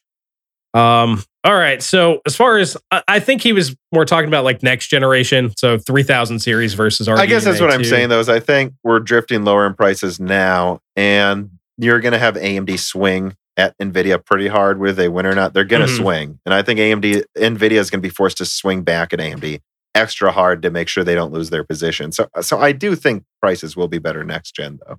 That is what I'm saying. I do agree with you on that. I do believe that the RTX prices, I think they swung a little too high. Yeah. And I think that they knew it, mostly due, like I said, because the performance gains weren't there. It's not so much that the price tiers were bad.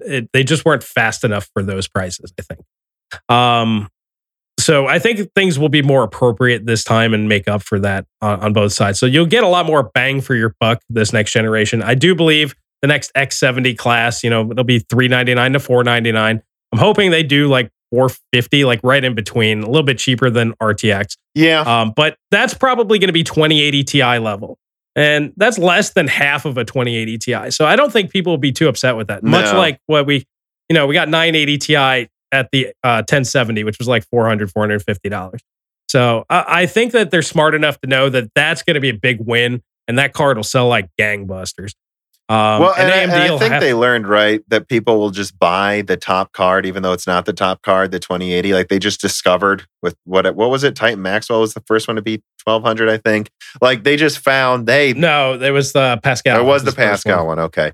So they're like, hey, $1,200 is that price point. So that's where we're going to put that. But I think they learned, I don't know, was it $800 for the 2080? Like I think they learned that's just a bit too high for something that isn't next gen capabilities, that people aren't just going to buy that again.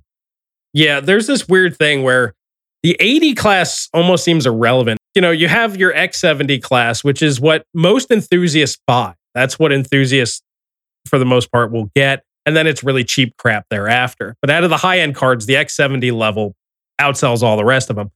And then nobody really cares about the 80, even though it's faster, because they know there's going to be an 80 Ti. So anybody who wants an 80 will just wait for the 80 Ti, and then they just spend however much that is.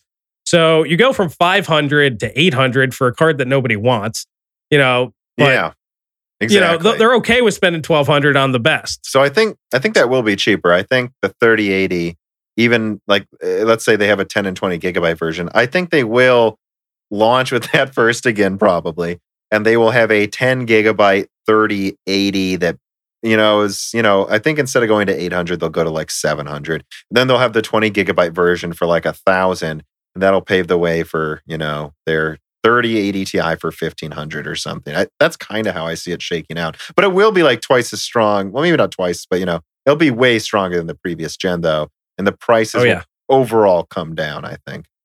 Well, I expect the 3080 Ti 50 to 60% faster than the 2080 Ti. And then the 3080 will be about 30% faster than 2080 Ti. Now, Big Navi, if you're right and it launches first, the ADCU version, which will likely need HBM to really push that. It will. That's probably going to be $1,000 card, I would figure, from AMD. That'll probably be $999 or possibly $1,200, whatever price that is. And it'll be the Frontier replacement, right? The Radeon 7, the Vega Frontier replacement card is what I think they'll position that as. I don't think they'll make it its own thing like they did with those. I think it's just going to be, 6090, 6950 XT. And they will be 6000 series. We know that from the conference call. So they're going to be 6000 series. Is that what they said? I guess I don't know that's what I honestly interpreted it that it's going to be an RX 580 situation, not a new architecture for the 5700. That's what I interpreted it as. No, that's not what I'm saying. Okay. Yeah, no, it's going to be RDNA 1. It's going to be the exact same card, but they're going to call it the 6700 or the 6600. They might. Back to this guy's original question. Yeah, prices will be better. We'll get better performance. I don't think we're going to get screwed. But even if you do see like a $1,500 X80 Ti, it'll technically be worth the price because you'll get that extra performance. And it might be 24 gigabytes. Like it'll be substantially better than before.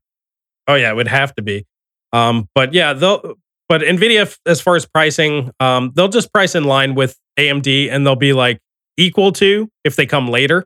And slightly slower, or if they're faster, they're going to price a little higher. That's just what they'll do. Yeah, and I think, the fact that AMD may actually take the crown for a few months, even if it's just a few, will force prices lower. There's always been this argument AMD only needs to compete in the mid-range. I think that's been proven to be 100% false.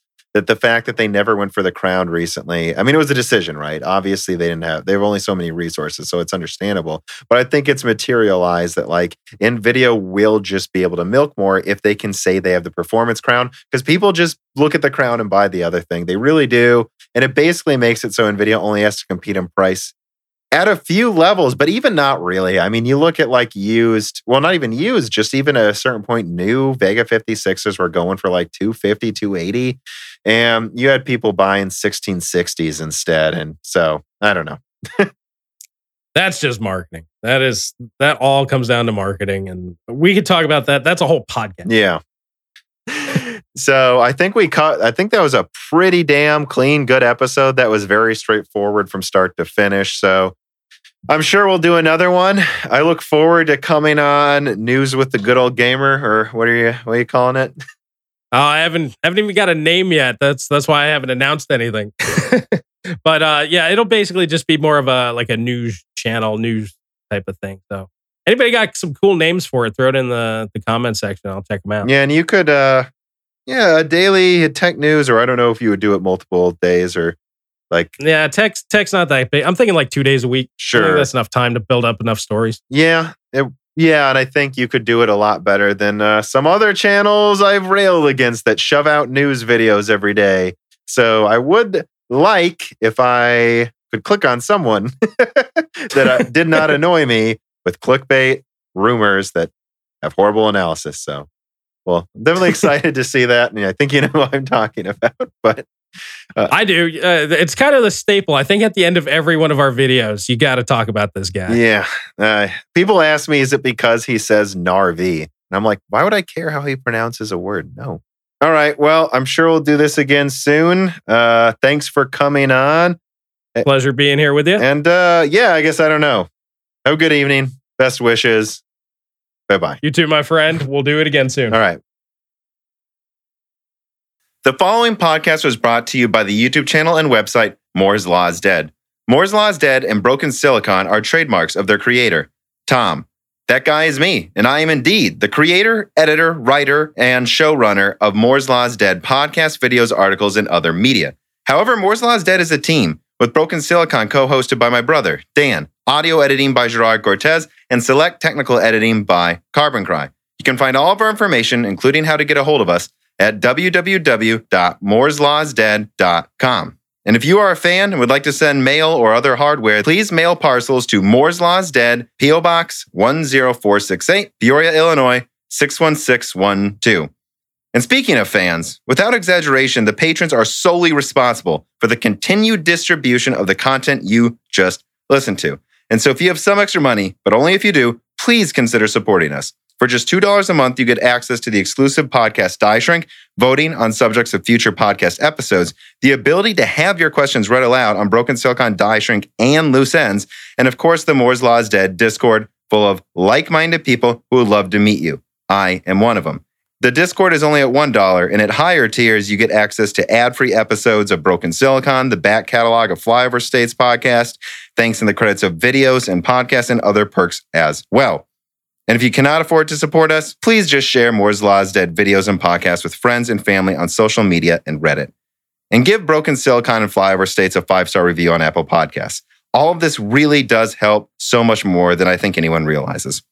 If you'd like to advertise on the podcast or a person of interest who would like to be a guest, please reach out to the email address mlhbdead@gmail.com. But as I said, this podcast would not be possible without its fans supporting it. And so now it is time to give a personal thanks to the greatest of the fans. Bootman, Hunter Drake, Dean, Benny Berlin, Justin Yant, Thomas Rupp, I Love You, Lynn and Jim, Bollocks, Jordan Betcher, Mohammed Al-Kawari, Carbon Cry, Prime Tech TV, Justin Parrish, Zachary Martin, Terrence Herod, Colin Marco, Phil S., Thyrister, The Ninth Dude, Greg Renegar, John Bible, Christian Teen, Night Rogue 77, The Mechanical Philosopher, Lebo King Kilo, Fatboy Diesel, Derek Evans, Matthew McMullen, Christoph Novak, Neil X01, Matt Salem, Aaron Close, Sexy, Scott Shope, Frederick Lau, Richter Cohagen, Alethros, Telos, Kaiden, Greg T. Wanchuk, Jacob Barber, Exoti, Whiny Care Bear, Matthew Lane, Paul Jones, Jan Rauner, Robert Ducks, Michael Costa, Allie Robertson, Gordon Lamb, Sadler, and Drita Full. And of course, thank you to Sahara for the music.